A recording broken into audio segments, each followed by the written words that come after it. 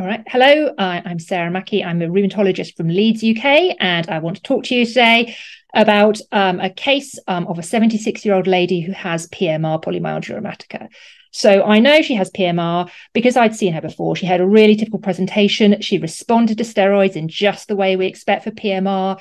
She tapered her steroids down, and that all happened in just the way we expect for PMR. But then I call her up for a routine review, and she says, "Doctor, I can't get below 5 milligrams of prednisolone. Every time I try to get to 4 milligrams, my PMR pain comes back and I'm full of pain and I can't do anything."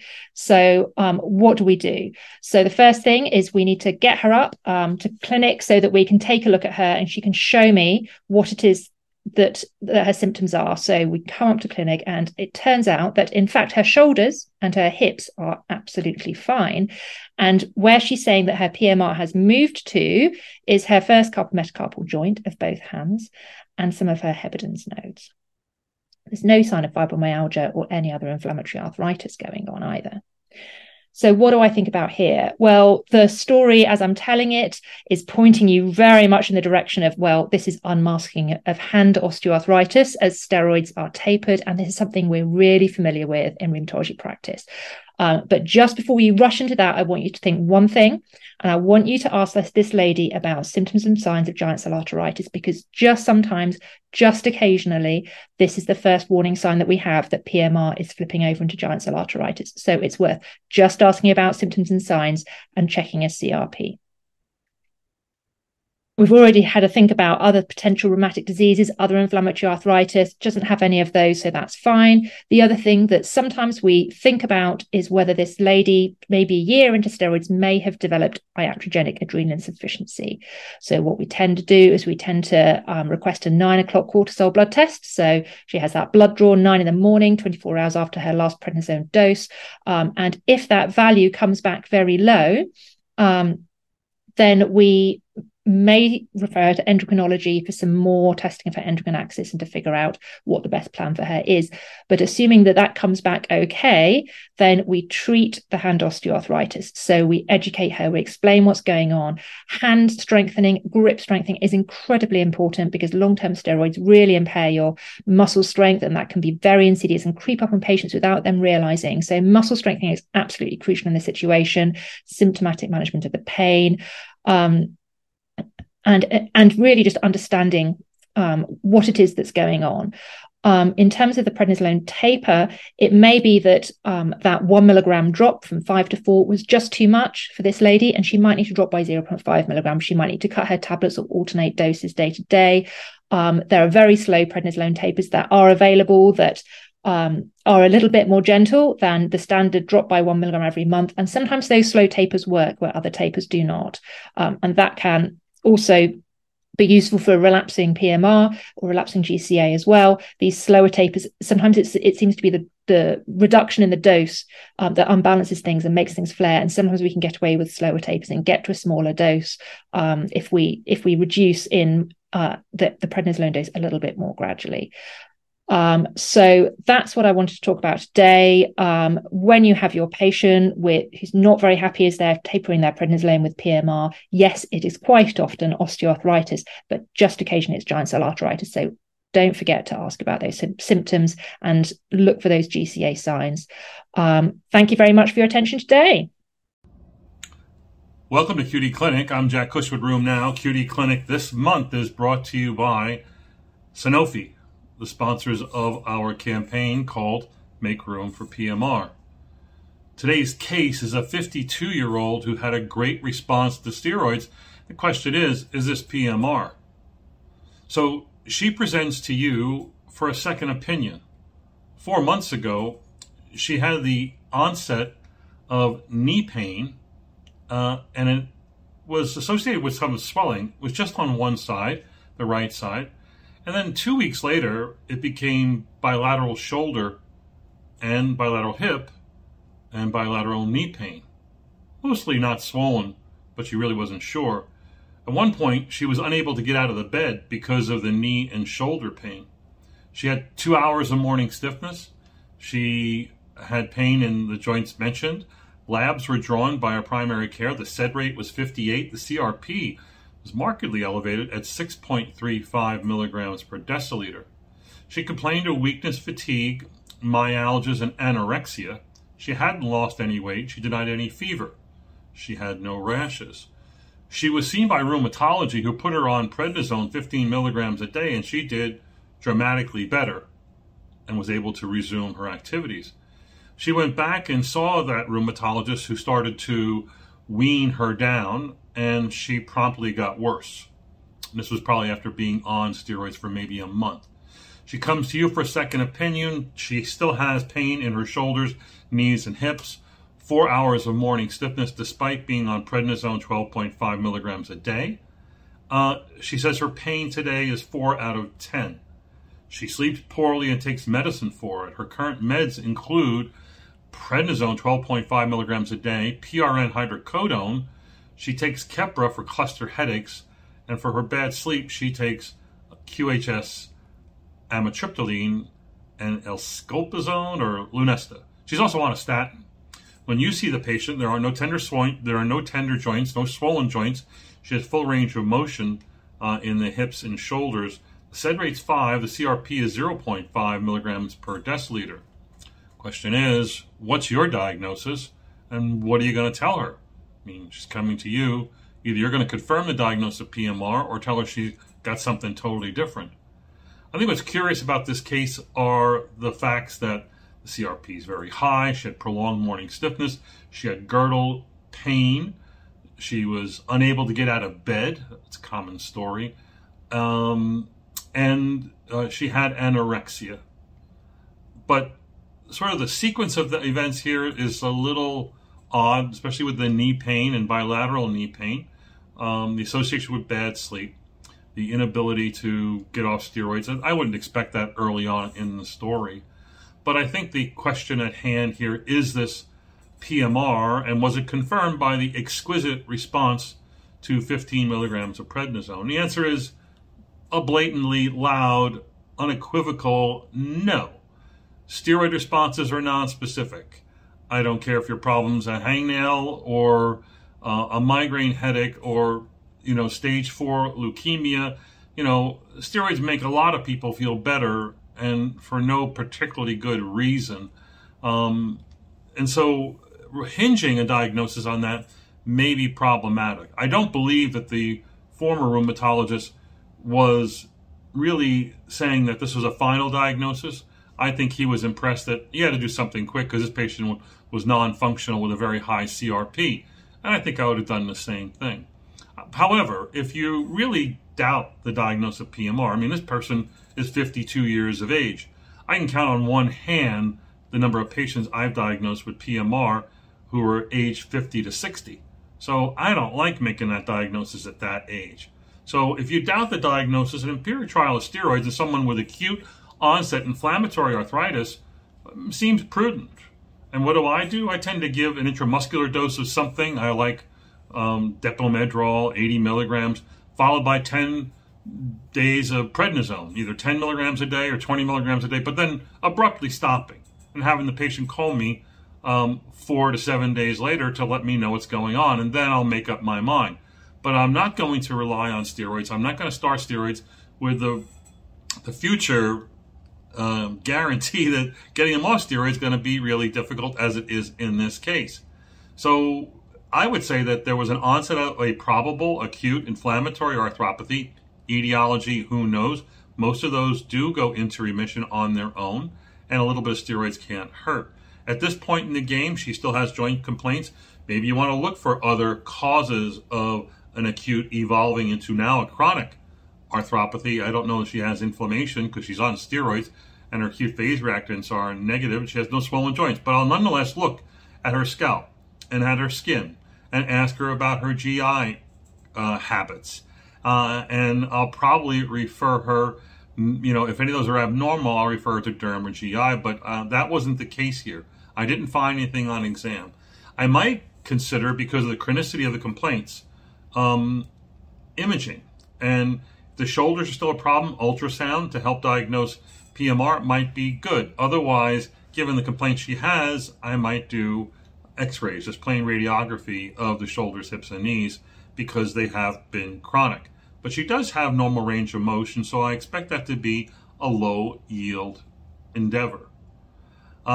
It's clear that above all, she does have poor sleep, and poor sleep can account for all of this manifesting as overt fibromyalgia or even poor sleep causing myofascial pain that's widespread. She does not have tender points. She does not meet criteria for fibromyalgia. But I'm nonetheless giving her instructions on sleep hygiene, sending her to a sleep eval with a specialist, and changing her sleep meds to less amitriptyline, more trazodone, using the Lunesta PRN, and giving her a plan to wean steroids in a very slow 1 milligram per every other week fashion or every week fashion, while covering her with daily analgesics like 1900 to 2600 milligrams a day of extended release acetaminophen. Time will prove that she doesn't have PMR, and I'm sort of certain of that. I won't get hung up if her CRP is elevated persistently. I won't, because I don't treat lab tests. I'm treating inflammatory arthritis, and I don't see inflammatory arthritis. So elevated CRPs, I'll just watch them and worry about them, but I'm certainly not going to prolong prednisone because of a test or an acute phase reactant in someone who doesn't have established diagnosis of PMR. That's it for this QD Clinic. Tune in for more during this campaign month on Make Room for PMR. Hello, this is Sebastian Sati from the University of Pittsburgh, and this is my QD Clinic for today. And we're going to be talking about a patient I saw some time back, a few months back actually, who came to me as a second opinion. So an 86-year-old female who had been diagnosed with PMR 3 years back, initially presenting with the as per kind of the note and her report, shoulder pain, hip pain, and stiffness. And at that point, the patient had been started on around 15 or 20 milligrams of prednisone, had been doing fine. But every time steroids were attempted to be tapered, things came back. And with the pass of time, things changed a little bit with some involvement of swell of peripheral joints. So patient never went below a dose of 5 milligrams of prednisone, and she clearly said, every time I go down, the stiffness comes back. And the past year or so, I've been having significant pain and swelling of my hands, wrists, fingers. I cannot make a full fist. I'm having issues with my home chores, which I enjoy doing. So at some point, I think the patient had been tried on methotrexate, which actually had led to some elevation of her LFTs, and that was discontinued. And the flunomide was not tolerated further, and there were no kind of other steroid sparing agents that were tried.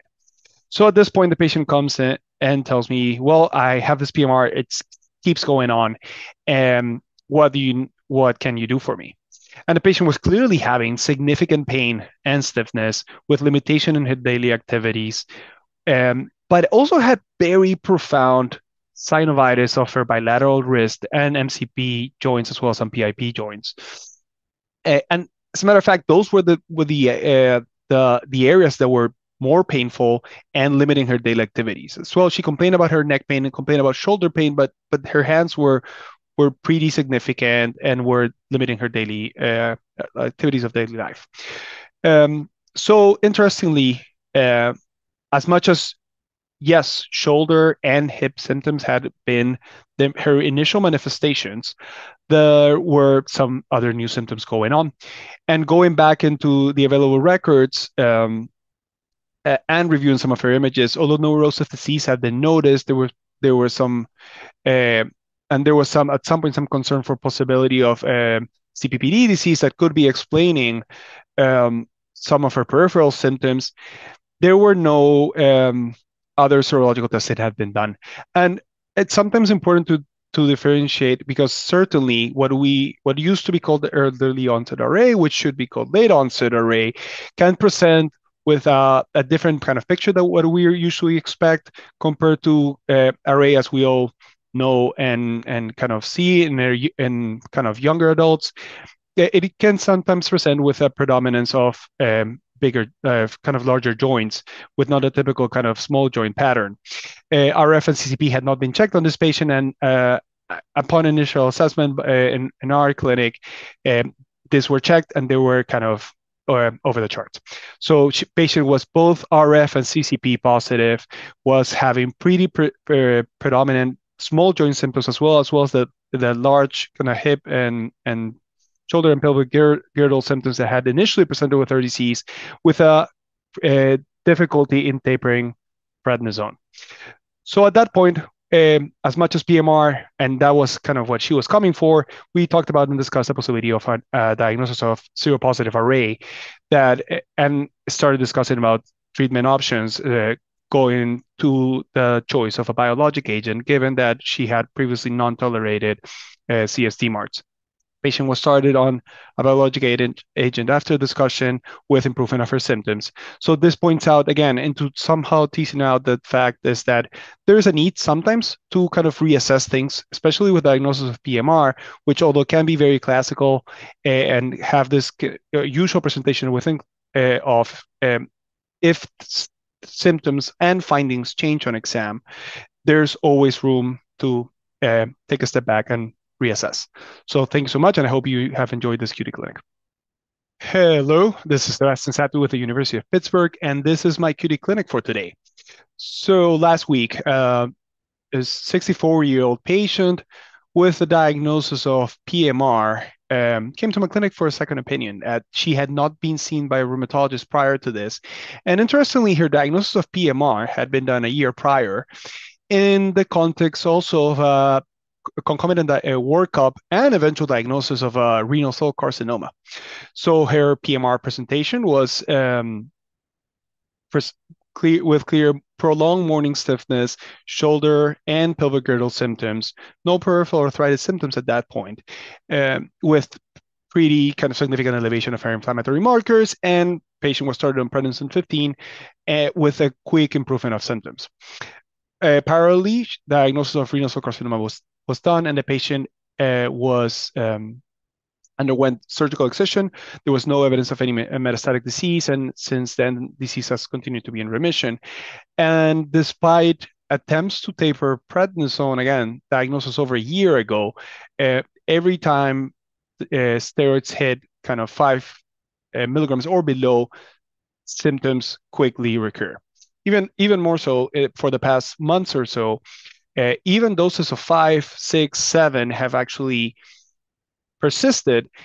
And upon us meeting, what she told me was, I haven't been able to comb my hair for 3 weeks.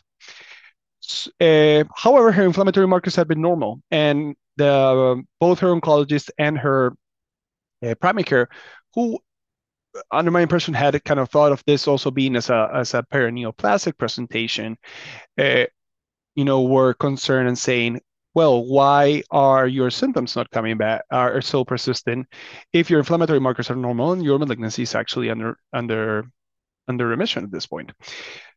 A patient on exam had elevation of her arms, both up to only 60 degrees bilaterally, had significant pain on both sides, had actually some mild tendonitis of her left wrist, also inability to stand up and limitation and pain with flexion at her hip level, also pain of palpation bilaterally.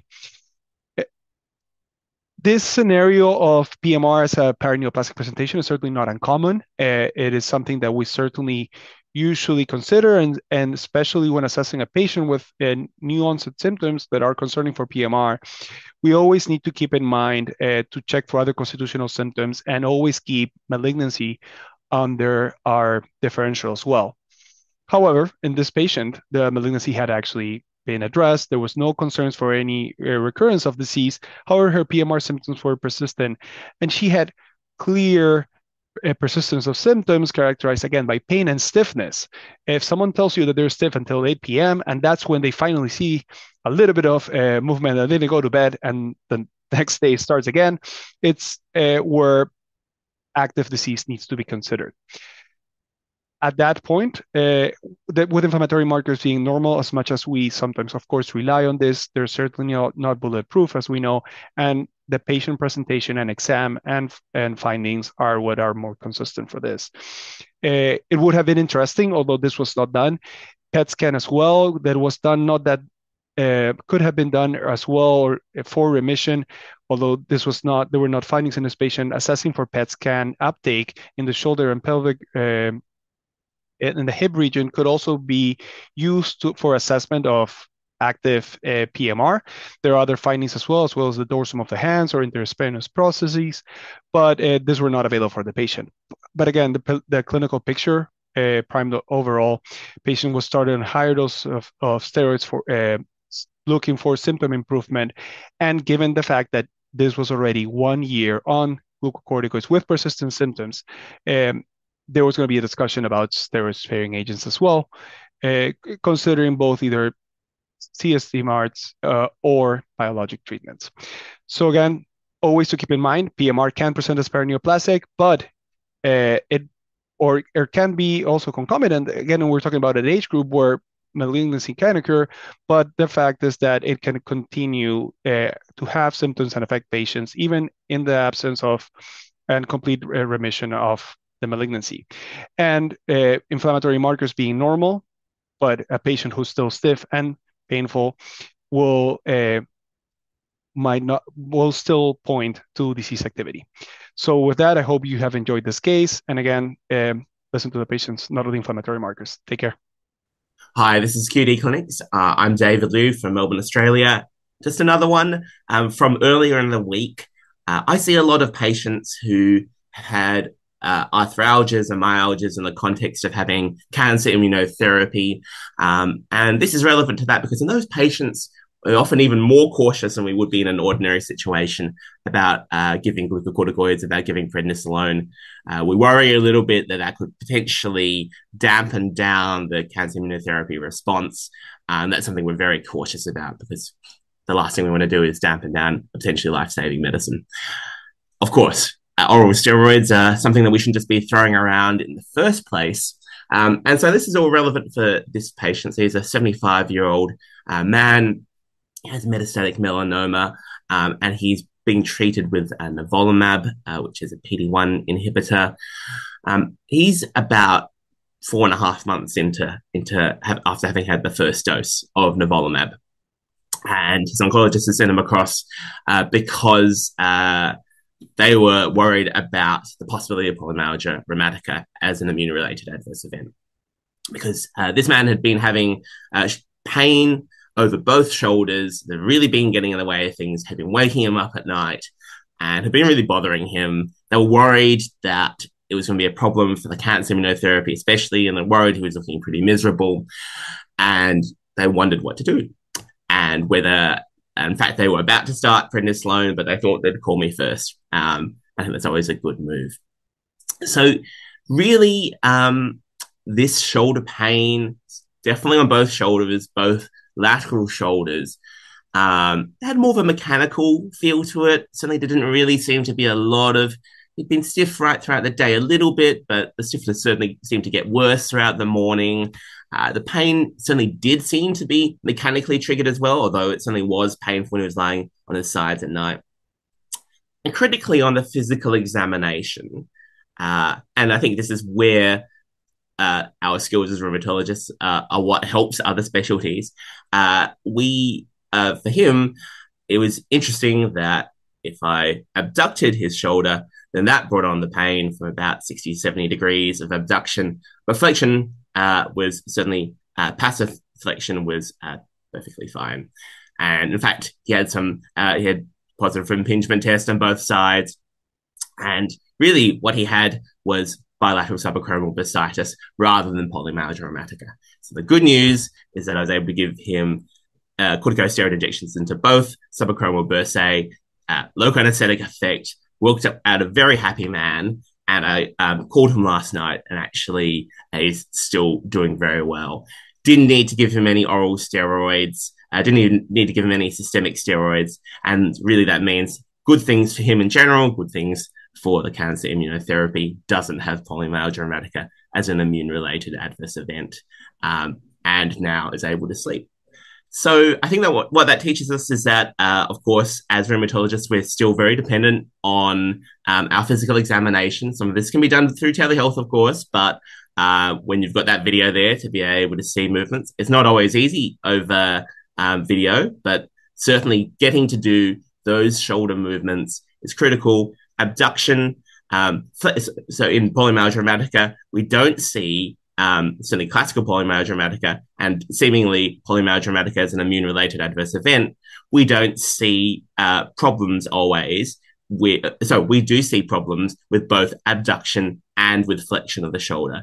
Whereas sometimes with mechanical disease, depending on exactly what we're looking at, with shoulder tendinopathies, especially when they're really the subacromial bursitis driving things, we don't see issues with flexion, but we certainly do with abduction. Good lesson about the power of physical examination. Keep on joining us for all of October, where it's PMR month at Room Now, because we have to make room for PMR. Hi, it's David Liu here for QD Clinics. Another QD clinic today, patient I saw earlier in the week. And the presentation I think we probably are all familiar with from the clinic. So it's a 54-year-old lady who came in and she'd been referred in with lots of arthralgias and myalgias. That was where the referral was at. And really over the last 6 months, she'd been having problems with a lot of different joint pains and muscle pains, and it was really difficult for her to describe all of them. And I'd ask her where they were, and she said, well, they're everywhere, but really my neck, shoulders, back, but really in a lot of different places. And she was struggling to locate them. So really this had been building over the last 6 months, a lot of fatigue, a lot of lethargy. She was postmenopausal. She'd been after the change in life. So otherwise pretty healthy, just asthma as a comorbidity. But she'd really been struggling with this. It's really brought her down progressively over a couple of months, and really, and the last 6 months had not been fun for her, and she'd been struggling, and she was struggling in the consulting room. And I had some labs there. ESR was 30, CRP is 15 from primary care. But we were struggling to get through some detail. So sometimes what I do in this situation is that you need to take a bit of a circuit breaker in amongst here, because the patterns of pain and exactly where they're affecting are clearly very important. It's very tempting in this kind of patient to think, well, these are all postmenopausal myalgias and arthralgias that are really sarcopenia leading to mechanical tendinopathies, or perhaps this is all fibromyalgia, but perhaps it's not. And especially when you've got labs like that, which are not entirely normal. So what I do in this situation sometimes is I give patients a pre-printed mannequin that I've got there on my computer, print off a template, and I gave her the piece of paper and a pen. I've got one which says pain and one which says stiffness. And I gave her an opportunity to color in and really try and draw it out. And often that's really a way of just trying to capture when things are affecting a lot of different places, to really try and locate that down in a way which doesn't feel overwhelming for her or for me in reality. So I got her to fill that out, and she really it was really revealing. She colored in really the shoulders, the lateral hips, lower back, just around the buttocks, around the ischial tuberosities, then a little bit around the elbows, a little bit around the posteromedial knee, so just on the inside of the knee. And it's really the pattern that we classically see from polymyalgia rheumatica, especially when it affects outside of the shoulders and the hips. And these are the patterns that we see on imaging as well, but these are the patterns we often see clinically. It's probably under-recognized.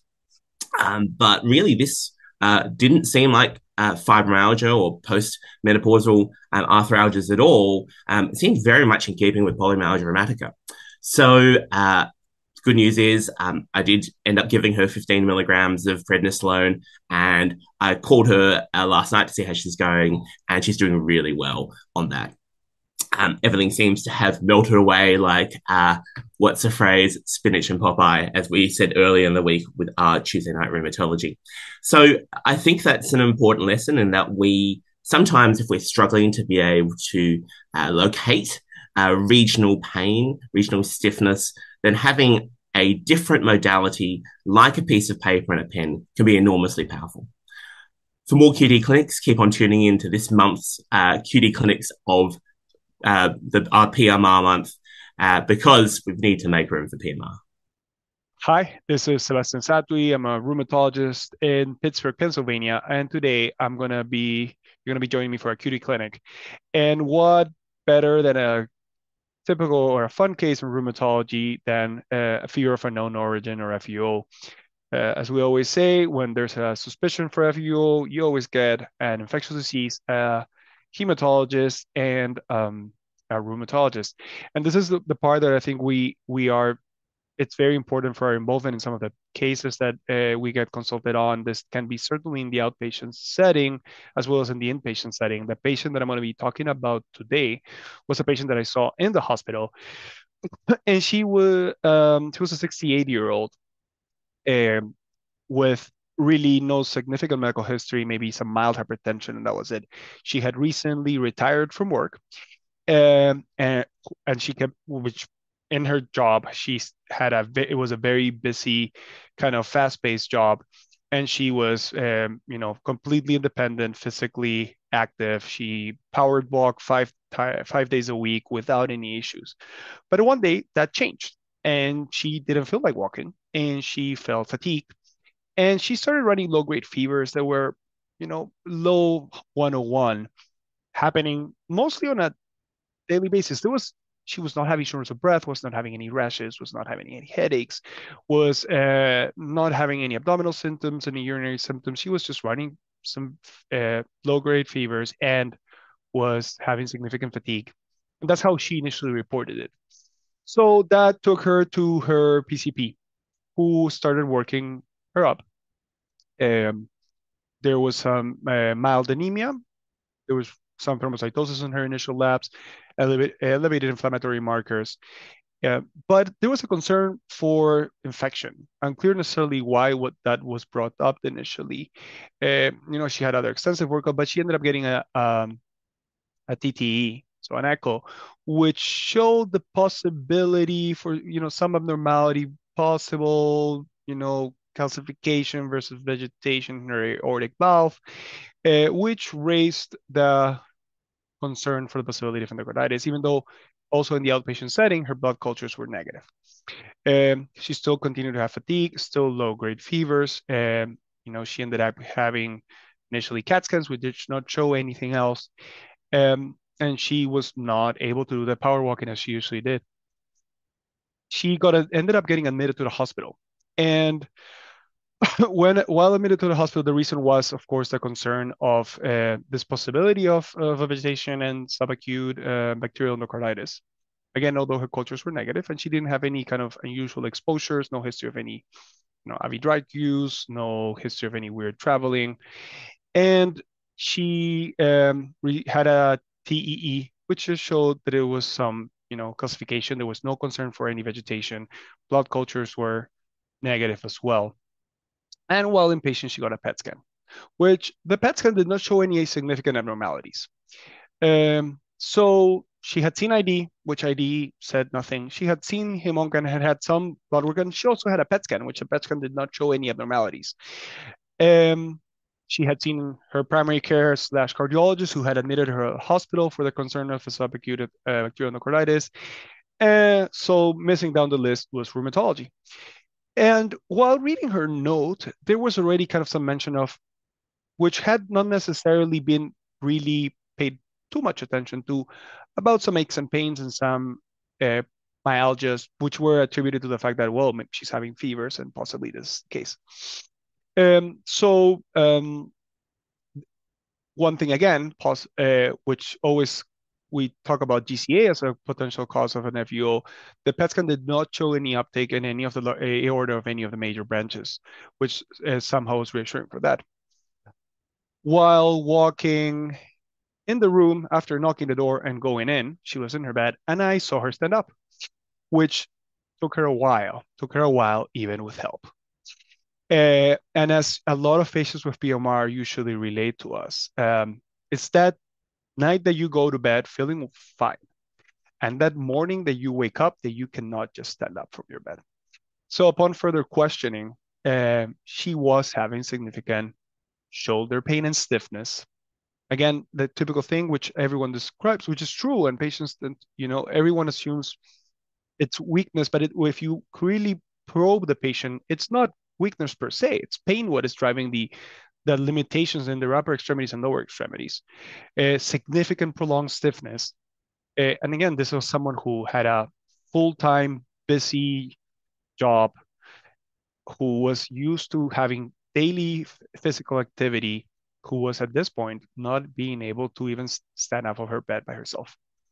Her exam was significant for the fact that she had decreased range of motion and pain of palpation of her shoulder girdle, pain of palpation on the lateral aspects of her hips, did not have any inflammatory findings on peripheral joints, pulses were symmetrical throughout, and fortunately, temporality was palpable. There were no scalp tenderness or any other kind of ischemic symptoms, and the diagnosis of concern was PMR, which, as we have heard in some of the TNRs, as spinach to Popeye, patient was feeling significantly improved by the next day after getting her first dose of steroids, with at least a 50% improvement that continued to improve throughout the next 3 days.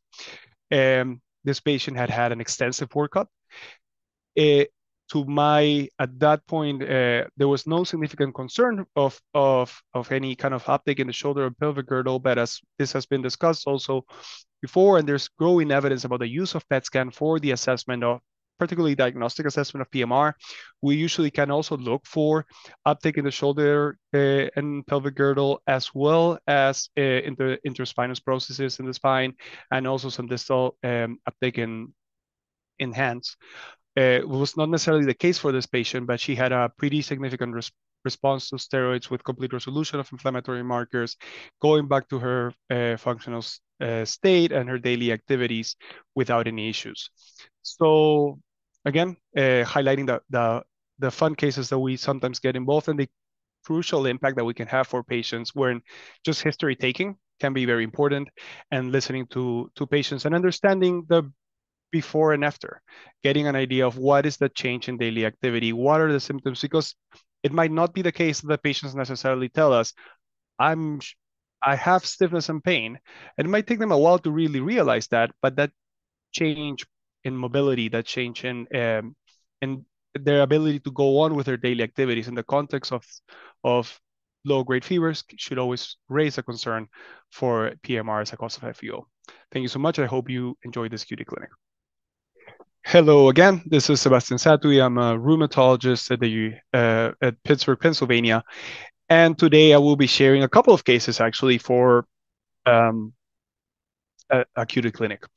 And these cases both have a bit of a similar kind of message to it, when always thinking that not every pain in a patient with PMR is PMR. So the first case was a 78-year-old female who was diagnosed with PMR by her primary care physician. And this patient, her presentation had been very classical based on what the records that I received, with clear stiffness, prolonged stiffness, shoulder and pelvic girdle pain, and a significant impact in her in her daily activities, and elevation of inflammatory markers, and then a very nice and brisk response to 20 milligrams of prednisone initially. This, while going down on the steroids, there were initially no issues, but when the patient got to a dose of around 10 milligrams daily, she started having significant pain in her left hip. Pain which she also reported to be associated to stiffness, and limiting her daily activities, and initially felt similar to PMR pain. However, her shoulders that were not involved initially were not hurting. And her right hip was bothering some, but certainly was disproportionate. The left hip was the main issue. So in the initial concern of PMR, given that it felt like, smelled like similar, steroids were increased again to 20 milligrams daily. After a couple of days, there was no response in the symptoms whatsoever. After a couple of days of no response with 20 milligrams daily, and there are still the concern if this was PMR, the patient's steroids were increased to 30 milligrams daily, again with no improvement.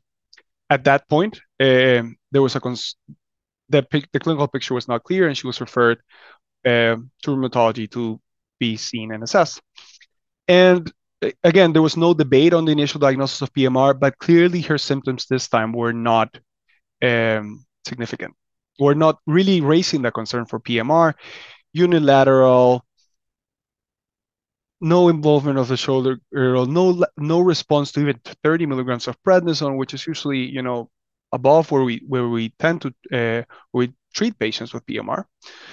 And she had initially an X-ray that showed no signs of anything else or any fracture, or just arthritis of her hips.